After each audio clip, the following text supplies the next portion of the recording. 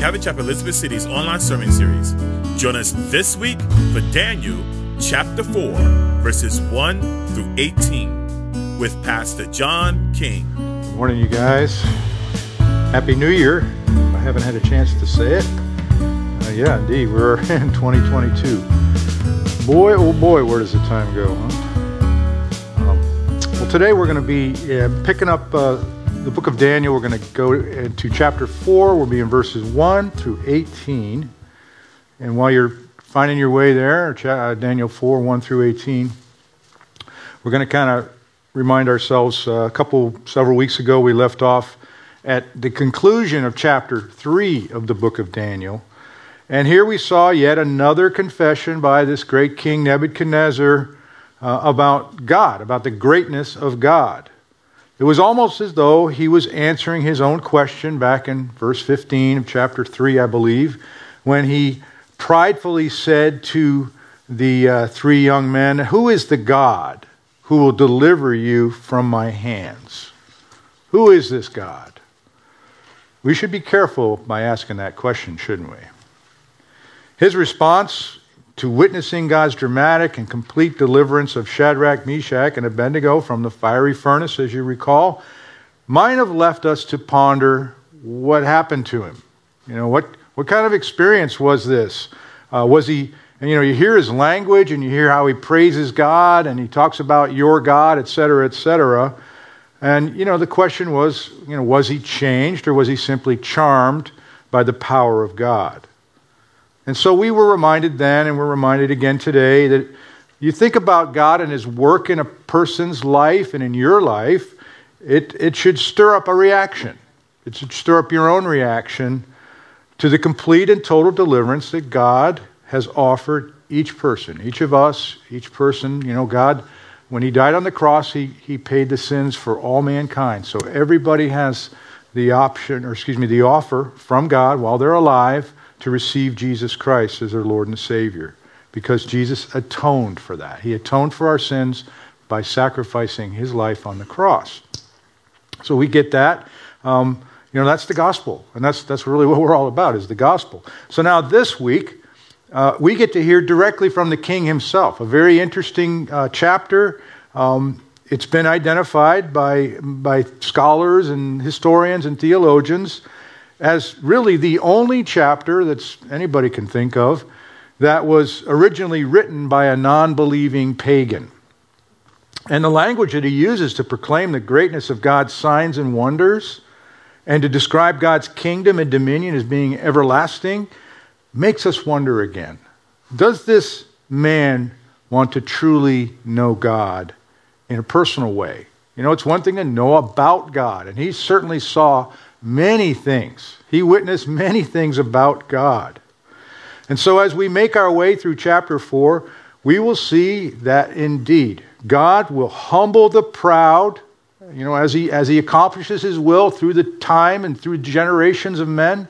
He will humble the proud as He accomplishes His purposes through His chosen instruments. And Nebuchadnezzar was one of God's chosen instruments. And the result is, of course, that God's name will be glorified. And so each one of you have been chosen by God to be an instrument for His grace and to bring glory to His name. Amen? Let's read our passage. Nebuchadnezzar, the king, we see in verse 4, chapter 4, verse 1. Nebuchadnezzar the king, writing, "To all peoples, nations, and languages that dwell on the earth, peace be multiplied to you. I thought it was good to declare the signs and wonders that the Most High God has worked for me. How great are His signs and how mighty His wonders. His kingdom is an everlasting kingdom, and His dominion is from generation to generation. I, Nebuchadnezzar, was at rest in my house and flourishing in my palace. And I saw a dream which made me afraid, and the thoughts on my bed and the visions of my head troubled me. Therefore, I issued a decree to bring in all the wise men of Babylon before me." He's going to go through this again. "That they might make known to me the interpretation of the dream. Then the magicians and the astrologers, the Chaldeans and the soothsayers came in, and I told them the dream. but they did not make known to me its interpretation. But at last Daniel came before me. His name is Belteshazzar, according to the name of my God. In him is the Spirit of the Holy God. And when he says things like that, it makes us wonder about where he's at with God, doesn't it? Verse 9, Belteshazzar, chief of the magicians, because I know that the Spirit of the Holy God is in you, he's saying this, and that no secret troubles you, explain to me the visions of my dream that I have seen and its interpretation. And he goes and he tells him, he says, these were the visions of my head while on my bed. I was looking, and behold, a tree in the midst of the earth, and its height was great. The tree grew and became strong. Its heights reached to the heavens, and it could be seen to the ends of all the earth. Its leaves were lovely, its fruit abundant, and it was food for all. The beasts of the field found shade under it. The birds of the heavens dwelt in its branches, and all flesh was fed from it. I saw in the visions of my head while on my bed, and there was a watcher, a holy one, coming down from heaven, and he cried aloud and said thus, chop down the tree and cut off its branches. Strip off its leaves and scatter its fruit. Let the beasts get out from under it, and the birds from its branches. Nevertheless, leave the stump and the roots in the earth, bound with a band of iron and bronze. And in the tender grass of the field, let it be wet with the dew of heaven. Let him, pay attention now, he changes from a tree to a person. Let him graze with the beasts of the grass of the earth. Let his heart be changed from that of a man. Let him be given the heart of a beast, and let 7 times pass over him. This decision is by the decree of the watchers, and the sentence by the word of the holy ones, in order that the living may know that the Most High rules in the kingdom of men, and he gives it to whomever he will, and sets it over the lowest of men. Verse 18, this dream I, King Nebuchadnezzar, have seen. Now you, Belteshazzar, declare its interpretation, since all the wise men of my kingdom are not able to make known to me the interpretation, but you are able, for the Spirit of the Holy God is in you. Father, we come before you now, and Lord, we just simply ask that you would go before us. Lord, we simply ask that you would help us to take in these passages that we just read, and that you would bring the true meaning out, what you desire to be known to our hearts, and for the purpose to equip us and to encourage us, but really, along with the letter, to make known to us and to the world that you reign forever and ever, and your kingdom is mighty, and that your dominion goes on for generation upon generation. And you've given us the gospel message with which to preach and to teach the lost of this world, and to encourage us with, and to strengthen us, Lord. So please go before us now as we study your word. We pray this all in Jesus' precious name, and all God's people said, amen. Well, we start off with a proclamation of praise. The King's dominion. Some of you, you'll know that I drive. Margaret and I both, because our kids are now stationed up in D.C. We drive by King's Dominion a lot more now. That famous place. I didn't realize how far away it was, or actually how close they are to it. The King's dominion, though, we're going to talk about that. Surely his dominion extends beyond that theme park, right? So we pick up this narrative, though. Keep in mind, in context, let's understand that this is approximately 20 to 30 years after the fiery events in chapter 3, after the men were delivered from that fiery furnace. And we will read here in chapter 4 as we go through it that the king has been out of commission for the last 7 years. We don't know if he was what they did with him in the palace. They may have put him away and they didn't say much about it. History doesn't record much about it. But there was, interestingly, a kind of a silent time in secular history during a 7-year period. And he was apparently suffering, as we will see, from a case of temporary insanity. Quite crazy, in fact. Now, scholars believe that he wrote this proclamation. These were his words that Daniel is repeating.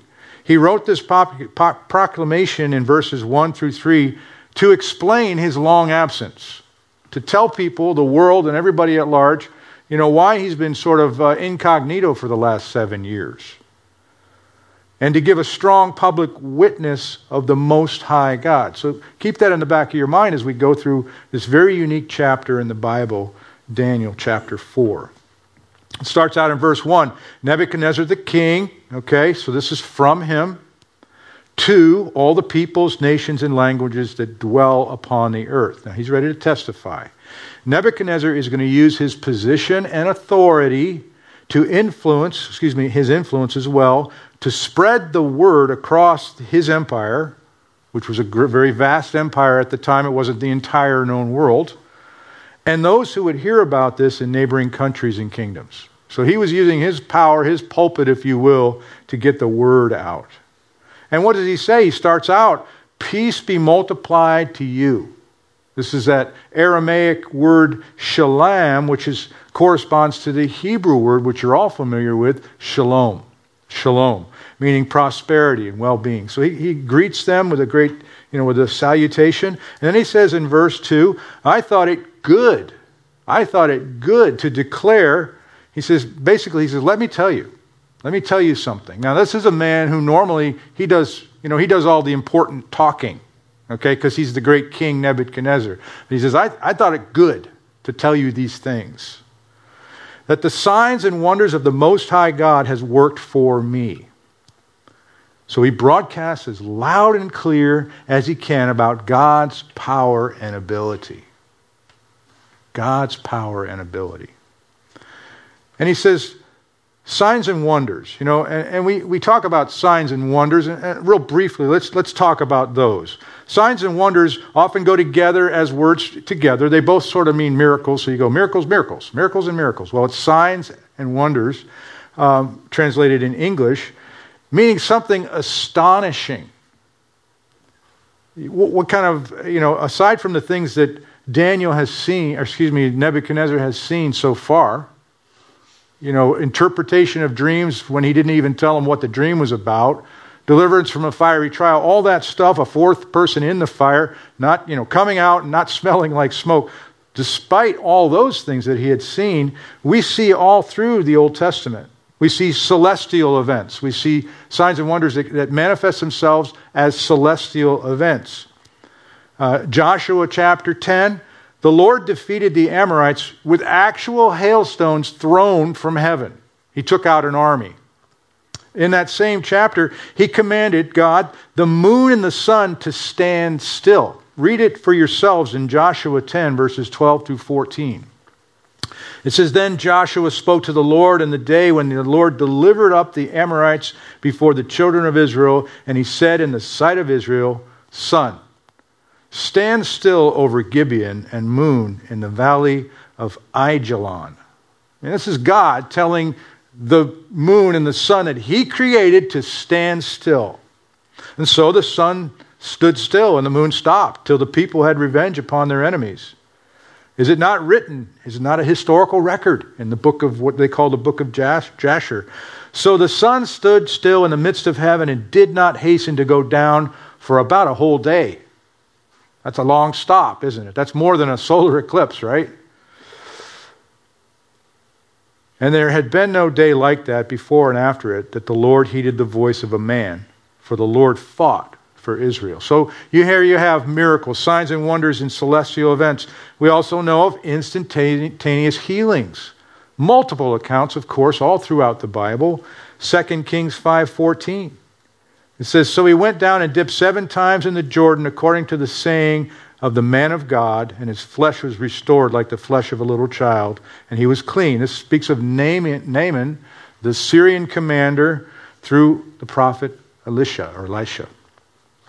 We also know that God controls nature. We had the parting of the Red Sea. Okay, we don't even need to go on. We know that objects and animals act in unexpected ways. These are all signs and wonders of God. Balaam's donkey that speaks, the floating axe head, all these things happen. And so here's Nebuchadnezzar, and he wants to say, I thought it good to declare. In other words, I'm not going to hold down the truth about God. I'm going to tell you what I've experienced. The Most High God, He's highest and supreme. Now, He's a polytheistic man. He lives in a time when people believed in multiple gods. So he says He's the Most High God. And notice he says, I want to tell you about what He has worked or what He has wrought to make or to do, to perform. That's what God does. And now in verse 3 he says, how great are His signs and how mighty are His wonders. The language here that it's so domineering, it's so huge, and it's so powerful that words can't really describe it. I mean, multiple times, like I said, He's witnessed God's miracles. And he goes on further, and he talks about His kingdom. He says His kingdom is an everlasting kingdom. You know, this kingdom speaks of royalty and authority.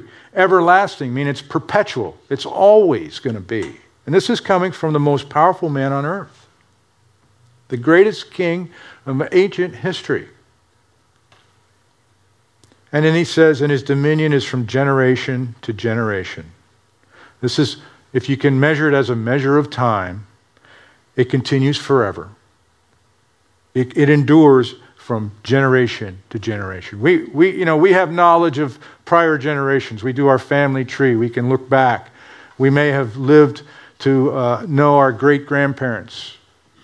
Now he's talking about this dominion of God that it just extends forever and ever, generation upon generation. So Nebuchadnezzar's using the kind of descriptive royal language that may have been assigned to himself, what people would attribute to him. And he realizes that no one can be above the God of the Israelites. This great king, described as the head of gold in his first dream, bore witness to God about God's miracles and His eternal control and rule over all. How does that help us? Well, look at what just happened. Again, this king's proclamation was a document of praise to the Lord, and historically it says the event recorded here became an official proclamation. He made it known throughout. It was actually composed by King Nebuchadnezzar himself and circulated through the entire Babylonian Empire. And what did he say? Well, he said three things about God if you're taking notes. First, he said, God has great power to work miracles. That's the God we serve. God has great power to work miracles. Number two, God's kingdom is eternal. His kingdom is eternal. And three, God's control and rule or dominion over all endures to this very day and beyond from generation to generation. And so, as you take that in, it does make you wonder. What about today's world and all the powerful rulers, the billionaires, the globalists who think they run this world right now? They seem to ignore, it would appear, the one true God, the Most High God. And if one of the greatest men who ever lived in regards to power and control saw God's hand in the affairs of men, how dare the men and women of today act and live as though He didn't exist? But we know that's prophetic. We know Jesus said that in the last days that it will be as in the days of Noah. And people will live their lives like nothing's going on, nothing's wrong. They're going to live their lives as though God didn't exist. Some of you may be aware, speaking of powerful men of our day, Elon Musk. He's I think, the richest man in the world right now. I'm not sure. A brilliant man, a brilliant businessman. Go to the internet. Go to Living Waters, Ray Comfort's channel, and watch. You may have seen it already, but watch part of the YouTube interview that this guy just had recently. Elon Musk was on the Babylon Bee. You guys are familiar with the Babylon Bee. And he was being interviewed. And these guys are so excited to have the richest man, one of the most powerful globalists in the world, on their show that they asked him to, if he would receive Jesus as his Lord and Savior. Now, he was very tentative. He was kind of like this Nebuchadnezzar, right? But I really respect... Anyway, I don't want to ruin it for you. Go watch it. But watch the Ray Comfort version on Living Waters. He's got a channel on YouTube about what's going on. And you see that even the most powerful of men in this world, a guy who is revolutionary, he's revolutionizing our world through this, electric technology, electric vehicles and such, and space travel and everything else. And pray for him. Pray for Elon Musk.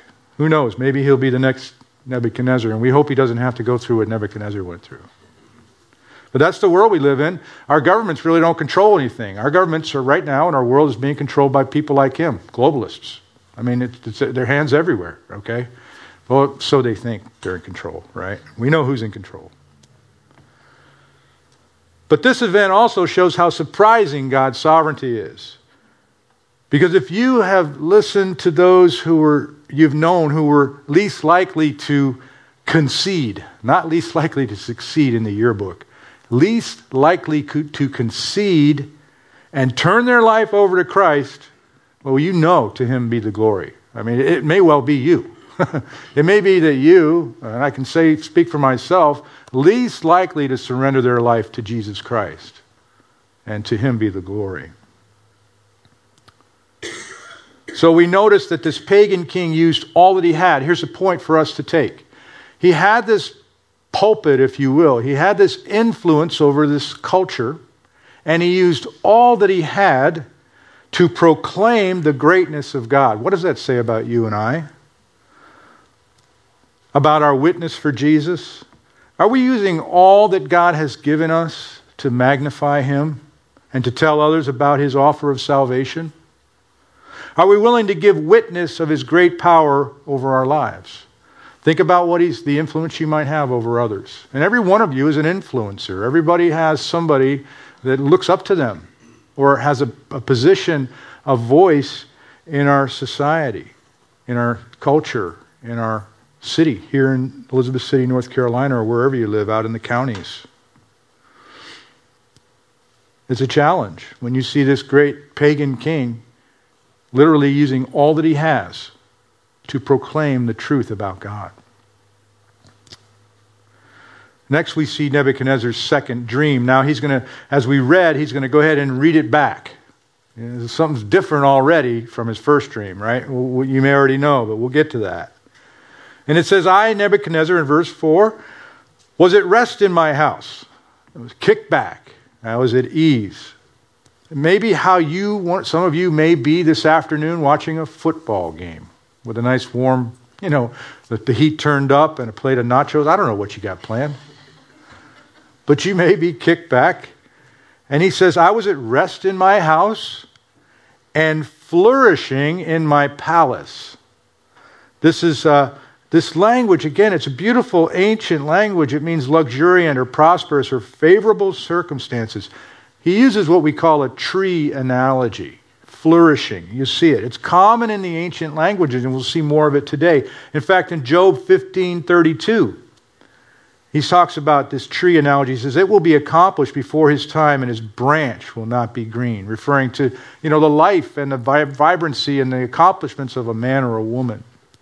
And in this case, he would not bud. He would not produce fruit, if you will. So here he is. He's in a sort of a state of perfect contentment of life. How many people have, at least on the surface, told you that? I'm good. Especially when you present the need for the gospel, or you bring the truth about Jesus, and you help them to realize that maybe they're not so good. But on the surface, the answer is, if you ask, can I share my life with you? Can I share my testimony with you about Christ? And you get the reply sometimes like, no, I'm good, right? But you and I we can fall in the same trap, okay, about, thinking we're good, everything's fine. The reason is that attitude of perfect contentment doesn't always, but can be fertile ground for self-sufficiency and pride. This is the problem that we're starting to understand about Nebuchadnezzar marveling at this, why this great king would give homage to God. But we realize that the reason why he hasn't gone all the way yet with God is because he has self-sufficiency and pride in the way. That's what stops anybody. Now, we talk about being in contentment, the fact that you may be sitting in front of a nice, warm, flat screen this afternoon, watching a movie. Who knows? Watching a football game, maybe, I don't know. Does this mean that we're not allowed to enjoy the fruits of our labor? Of course not. Of course not. Not as long as we realize who gave us those things in the first place and the ability to enjoy them, right? So what can happen when we're thankful is it can replace pride. Thankfulness can replace pride and give us a desire to serve others and tell the lost about Jesus. Because that's what we're called to do. Because we're only going to be here for a short while. We see these generations don't last, do they? And we're going to do it because of his great love and mercy for us. You know how it works, okay? You all know how it works. Just when you think it's time to kind of bathe ourselves in personal pleasure and entertainment. I'm talking about, really pouring it on, right? It's always something. It's always something that comes up. And the reason is because you and I are so prone to neglecting the needs of others. But it's okay. Balance. Thankful to God is going to change everything. Attitude is everything, right? It's your attitude. But anyway, Nebuchadnezzar was living large, and here's a problem too. Nebuchadnezzar was living large while God's people and others, the people in his kingdom he had conquered, were now under his complete and total control. Or so it seemed. And that's the big beef in our society, and it has been throughout generations, right? The man's in charge. The man, whatever the man is, whether it's government, whether it's corporations, oppressors, those with more oppress those with less. And it's true because of greed and selfishness and pride. And here we have Nebuchadnezzar. But God's got something he needs to do through him. So what does he do? He says, I was kicked back in my palace, in my comfortable chair. I saw a dream which made me afraid. See, it's always something, isn't it? You can't really sit and enjoy the fruits of your labor if you're not right with your Maker. I saw a dream which made me afraid. Now that word afraid means dreadful. It was terrifying to him. And then he says, the thoughts on my bed and the visions of my head troubled me. So he was terrified, and he was alarmed, and he was dismayed about this dream. And you would be too. This was God's way of getting his attention. The king's first dream of the great figure, remember the first dream, he had this great figure, this great statue, a composite of different metals and clay and feet of clay. The gold, the bronze, the silver, and iron. And it says, so that was the first dream. And it was made of various materials that were stumbled and crushed by a rock. Remember the rock that became a mountain and filled the earth. That was a crazy dream that he had the first time. And it caused him to be disturbed, and he indeed lost sleep. But keep in mind that this dream was a little bit more intense. It really scared him. It terrified the king. Now, we talked about dreams in the Bible. We have ordinary dreams of sleep. You may have had one last night. We have dreams with prophetic meaning, which is what we're talking about here. And then you have dreams of false prophets. So we don't always put stock into dreams. We need to be very discerning and very wise. But here we have a very familiar story in verse 6. He says, having this dream that upset him, he says, therefore, I issued a decree. So that's what he does. Something bothers him and he issues a decree. He's a big man. I issued a decree to bring all the wise men of Babylon before me. So he made the command. He's going to bring in the usual characters, these wise men of Babylon. And he says that they might make known to me the interpretation of the dream. And we ask the question, is he really going to go through this again? Remember how it worked out didn't work out too good for him or his wise men. Well, the answer is yes and no. Yes, he is going to go through it again, But no, it's going to be a little bit different. So verse 7, it says, we read it, the magicians, astrologers, Chaldeans, and the soothsayers came in. And I told them the dream. Well, now you notice right away the difference between the first dream, right? The first dream was a test. I'm not telling you my dream. You tell me my dream and its interpretation, or I'm going to kill you and destroy you. I'm going to turn your house into a dung heap. And I'll kill all your family. In fact, I will cut you to pieces. I'll dismember your bodies. And so he says, I told them the dream, but they did not make known to me its interpretation. Now, normally they would hear a dream. That was their profession. That was their job, to interpret dreams because they were, magic men. And they would hear a dream and they'd come up with something, right? Oh, great king, here's what this means, right? They'd cut open the entrails of an animal or they'd see the star, whatever they had to do to try and, come up with some untrue stuff. Let's leave it at that. So we notice it's a different scenario. And then verse 8, almost as a sigh of relief, the king writes, he goes, but at last Daniel came before me. And then he makes the reader understand that, he had changed Daniel's name. Daniel came before me and he says, his name is Belteshazzar, according to the name of my God. In him is the spirit of the holy God. So obviously the king had a very high regard for his servant Daniel. And as we said earlier, some commentators believe that the timing of this second dream was, possibly up maybe 3 decades, 30 years beyond, into the relationship with Daniel and his companions. Remember, Daniel lived a long life in Babylon, and King Nebuchadnezzar, they were together for a lot. They became friends. They became, very close. And so, he's like, at last Daniel came before me. The name Belteshazzar, again we review, it means Beltis or Bel, protect the prince or protect the king, or favored by Bel. And the reason I want to cover that meaning is because when we get to chapter 5, we're going to meet somebody named Belshazzar. So Belteshazzar and Belshazzar are not the same people. He says, Belshazzar, according to the name of my God. Now, the name of his God, the name of these ancient gods were often referred to as Bel or Marduk. And these were just these deities that they worshipped. And so, he reminds the reader that it was him or his eunuchs who gave the names. They changed their names. Remember, they brought them captive into Babylon. And then what's one of the first things they did? They changed their names from their original name. And they would learn a new language so that they would be totally subservient to the king. But of course they refused to eat his food and they stood up to him, and we remember that story. But notice he says, in him is the spirit of the holy God. Now most versions of the Bible, aside from the New King James, reads holy gods with a small g. Holy gods.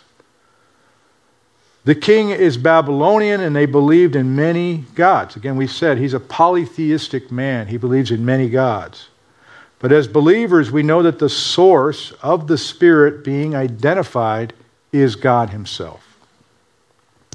But we also realize that Nebuchadnezzar is not at this point making that distinction between his gods and the God of Israel.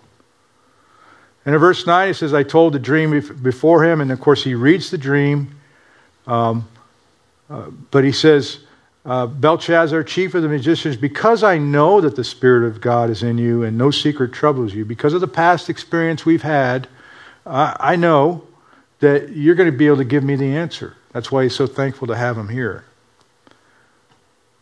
Now, you may notice when you encounter people who maybe they don't know God or they're not walking with the Lord, and you know that they're wrestling with conviction because they may have embraced a certain sin in their life or corruption. They're sort of wrestling with it. Their conscience is working, and you know it because they've come to you to tell. They want to explain the situation, and they will oftentimes look to a believer, which is why it's so important for you and I to be ready in season and out of season. Because you may be the only Bible that somebody's going to hear. And you need to be ready, and you need to be tender, and you need to be wise. Because they'll look for a believer for wisdom, At the same time, though, they're unable to surrender to God. You can tell them all the things they need to do and the fact that they need to know Jesus Christ as their Lord and Savior. And at least at this time, they're not ready to go that far. And obviously, as we go through this chapter, neither was this great king. And so he says, you'll explain to me. Now, the question is, knowing Daniel's ability to interpret his past dreams, why would he not call on him first? Why would he only call those wise men first? Why not just summon Daniel and bring him up? And I believe that really what this shows is stubbornness. We have it too. Often we wait until the last resort to see what God's Word has for us. We'll run to the medicine cabinet. We'll go to whatever, whatever's ailing us. We'll do all these things. We'll seek the world's wisdom. We'll go by our own, experience without going before God and asking God to do His work and to give us an answer and to give us a word of wisdom to teach us. So, He's obviously just as stubborn as all of us, right? Tend to be. But what we see here in the last part of this scripture in verses 10 through 18, we see that the Most High rules in the kingdom of men.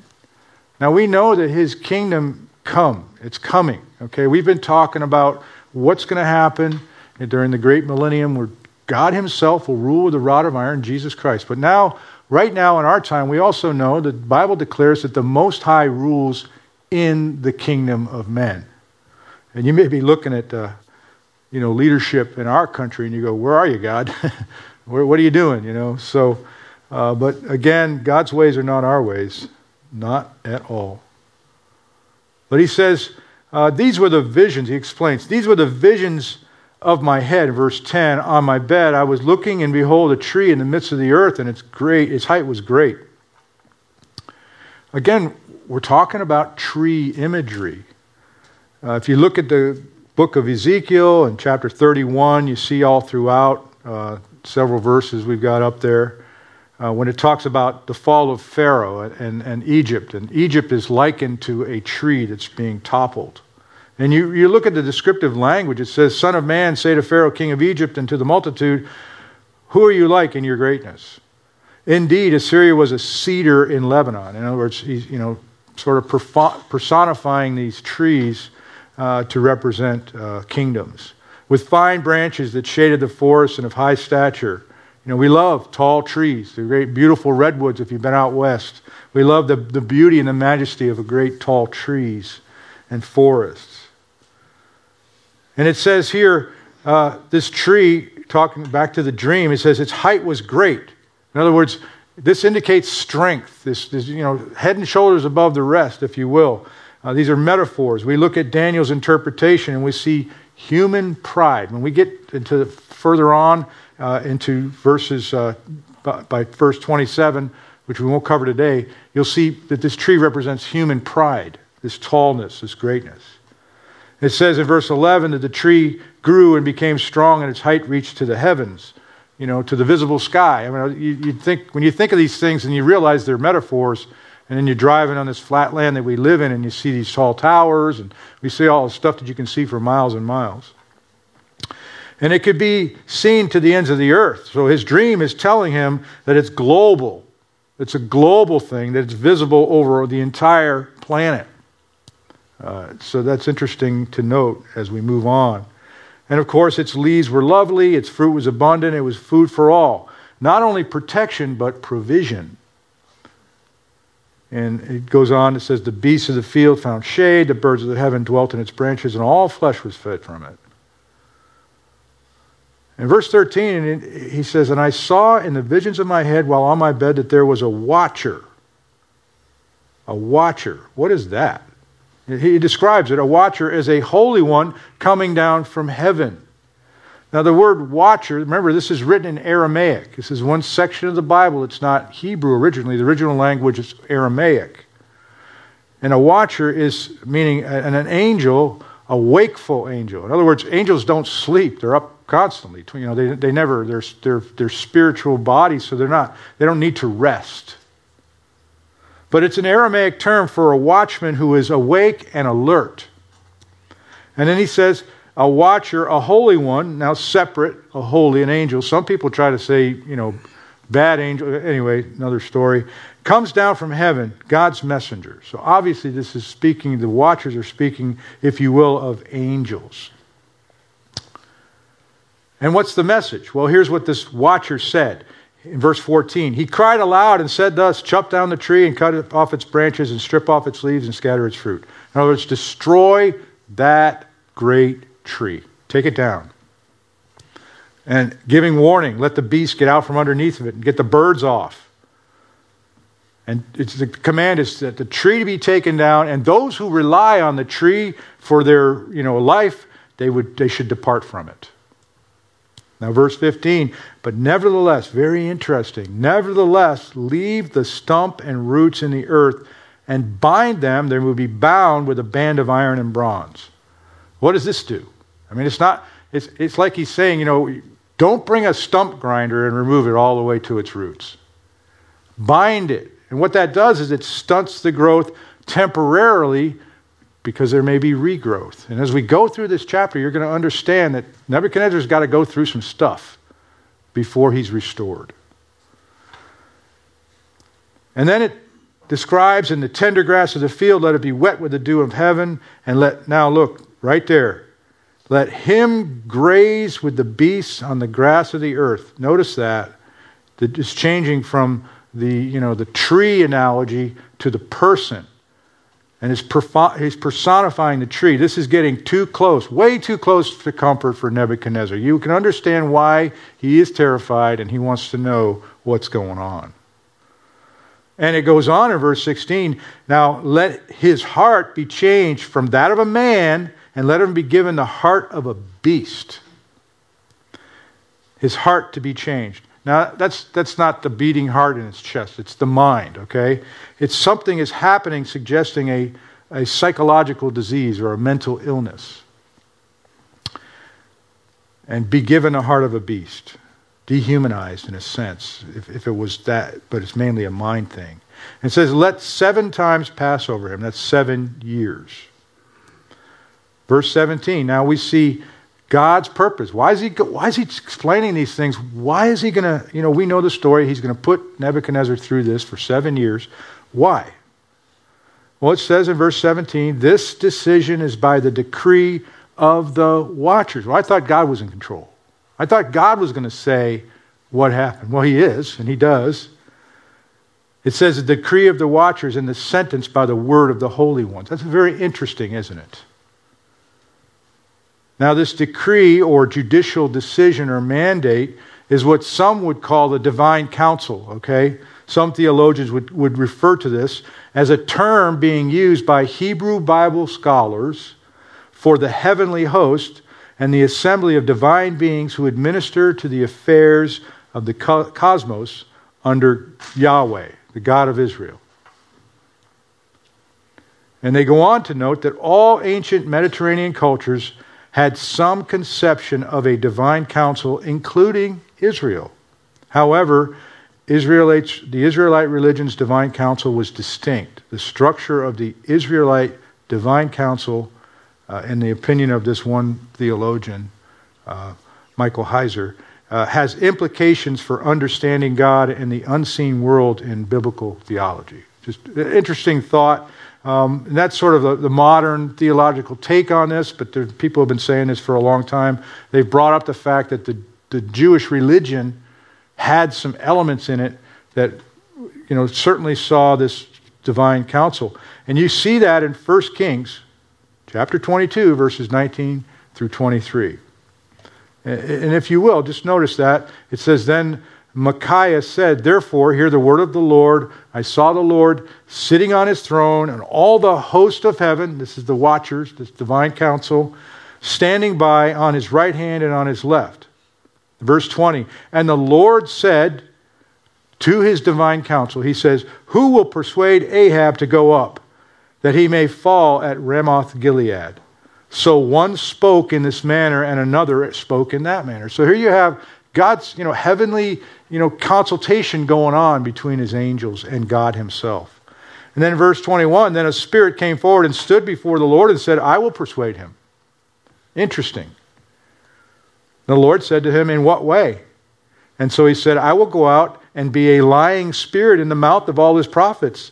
And the Lord said, you shall persuade him and also prevail. Go out and do so. God's still in charge. He has a divine counsel, if that's true, and it appears that he does, but he's still in charge. And so what we see here is, again, back to our text for today, we see a man who was issuing decrees. Now he declares the purpose of God's decrees. This was a man who was in the power to change things. And the reason why he's telling us this, we know, is in order that the living may know that the Most High rules in the kingdom of men and gives it to whoever he will and sets it on the lowest of men. So the man, Nebuchadnezzar, was to be a testimony before the whole world, a testimony that God is sovereign and that he alone controls the world's rulers and kingdoms. And additionally, God gives the kingdoms to whoever he chooses, even to the lowliest of people. Therefore, all the self-sufficient and proud rulers of the earth needed to know that God could remove them at any time. And this is one of the primary themes we see in the book of Daniel, the God's sovereignty. We keep going over it over and again. Remember Psalm 103, verse 19. It says, very simply, sums it all up. The Lord has established his throne in heaven, and his kingdom rules over all. Finally, verse 18, he says, declare its interpretation. Daniel had a good track record with the king, and he says, you are able, for the Spirit of the Holy God is in you. He says it again. He reminds Daniel how he sees him, indicating that the king had not yet come to personal faith through repentance before God. I believe that's coming, but he's not there yet. So think about the people in your life who are just, maybe they're asking the question. Maybe they're starting to question things. People are questioning things more and more these days. So let the Lord reveal to you if there's somebody in your life like that. There may or may not be, who is really seeking and wanting to know truth. You and I need to, have those bridges established. We get in the habit of just hanging out with our saved friends, right? That's what happens as Christians. And, we avoid those who give us a heartache, especially our difficult relatives, right? But be ready, because people are seeking answers. We're going to talk about next week what we have in store for some things that we've laid before the Lord, some plans that we would like to do, some events that we'd like to have as a church, things that you guys are used to doing. But let's do it with a different mindset. When we see these things, we'll set the dates, but let's put it before the Lord. Let's see how we're going to react around in this world. We're not just here just to be here, okay? You guys are always going to be well fed in this church, and you're always going to be, I pray, always going to be loved. But he has more for us too. And what better way to do it with his work than with each other? Finally, when it comes to this sort of thought of conviction, what goes on in your mind? Maybe the Lord has been speaking to your conscience. Maybe things in your life are getting a little bit too close for comfort. Question is what scares you? What keeps you up at night? What causes you to lose sleep? It could be that you're going through a time of rebellion against God, that you've chosen a lifestyle, you're doing things behind the scenes that maybe not many people know. And it's causing you to be fearful and terrified. As we go through this chapter, we're going to see that those who exalt themselves will be humbled. But know that the opposite is also true, friends, that the humble shall be exalted. It's true of Jesus our Lord, and it's true for us. 1 Peter 5:6, it says to us, he says, therefore, humble yourselves under the mighty hand of God, that he may exalt you in due time. In due time. Amen? All right. Lord, we thank you for our time today, and we ask, Father, that, you would speak, that we could soak it in. I mean, maybe we covered a lot today. I don't know, Lord, but whatever you've had for each of us, I pray that it will bear fruit in our lives. I pray that it will cause change wherever change is needed, Lord. A new year always brings those things forward. When we think about the future and the past, and Lord, I just ask that you go before us in these coming days. As our week begins tomorrow, we know the world is still waiting there for us. We know all the the rattle and the hum and the clanking gong of reality is going to speak through the media and the news broadcasts. It's going to be the same old story, Lord. But with you, all things are made new. And so I pray, Lord, you would strengthen us, that you would guide us, and that you would sustain us each and every day as we seek to be with you, as we seek your face. As we get ready to close with a worship song, I just pray, Lord, that if anybody here that maybe needs prayer or just counsel, whatever it is, Lord, that they would seek that from those they trust. And that we would minister to one another even here today. So thank you, Lord, for your word. Thank you for all that you have for us. Even the stuff that's unknown that's out there, we don't know what's going to happen. But it's scary, but Lord, we know that we can put our trust in you. And so we pray all these things now in Jesus' precious name. And all God's people said. And recite our prayer, and then we will close with a song. Romans 16:25 and 27. Now to him who is able to establish you according to my gospel and the preaching of Jesus Christ, according to the revelation of the mystery kept secret since the world began, but now made manifest, and by the prophetic scriptures made known to all nations, according to the commandment of the everlasting God, for obedience to the faith. To God alone wise be glory through Jesus Christ forever. Amen.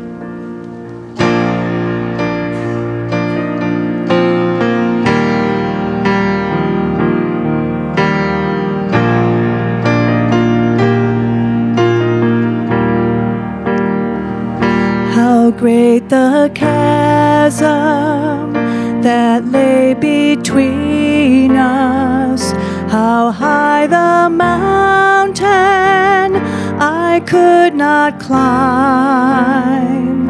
In desperation, I turned to heaven and spoke your name into the night. Then through the darkness, your loving kindness tore through the shadows of my soul. The work is finished, the end is written. Jesus Christ, my living hope.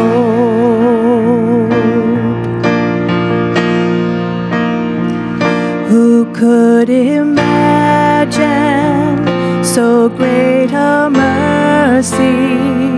What heart could fathom such boundless grace?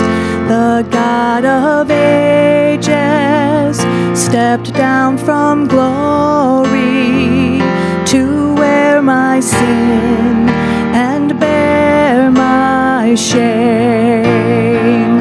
The cross has spoken, I am forgiven.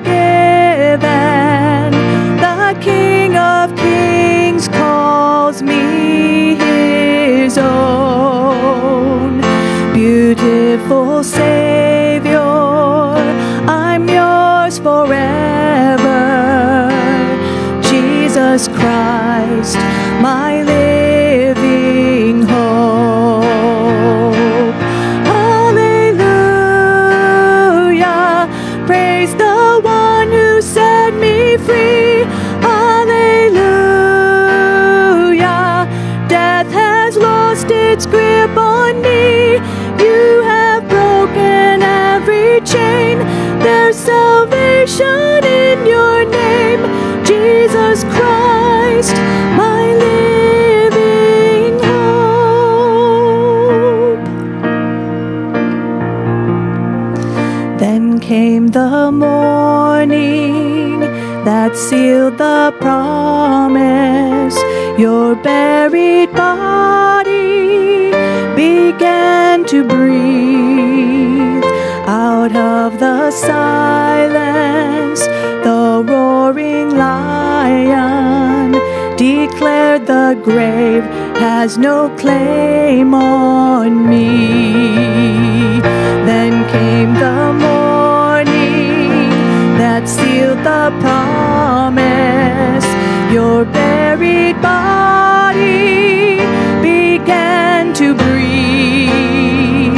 Out of the silence, the roaring lion declared the grave has no claim on me. Jesus, yours is the victory.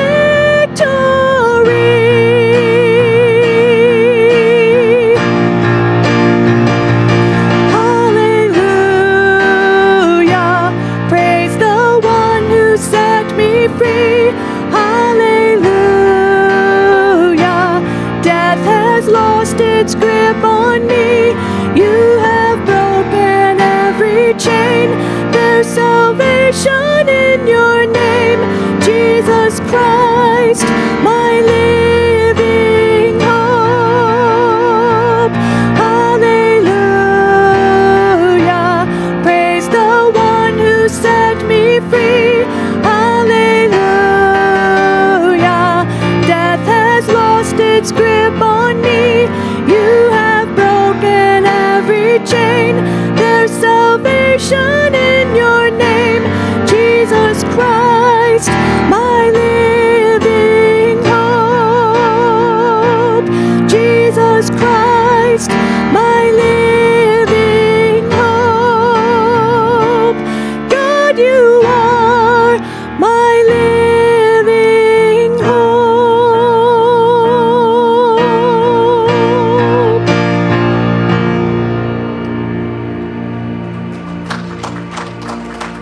Go and grow in the knowledge and grace of our Lord Jesus Christ. God bless you. You're dismissed. Thank you for joining us today for Calvary Chapel Elizabeth City's online sermon series. Join us next week as we continue through the Bible, book by book, verse by verse, line by line. God bless.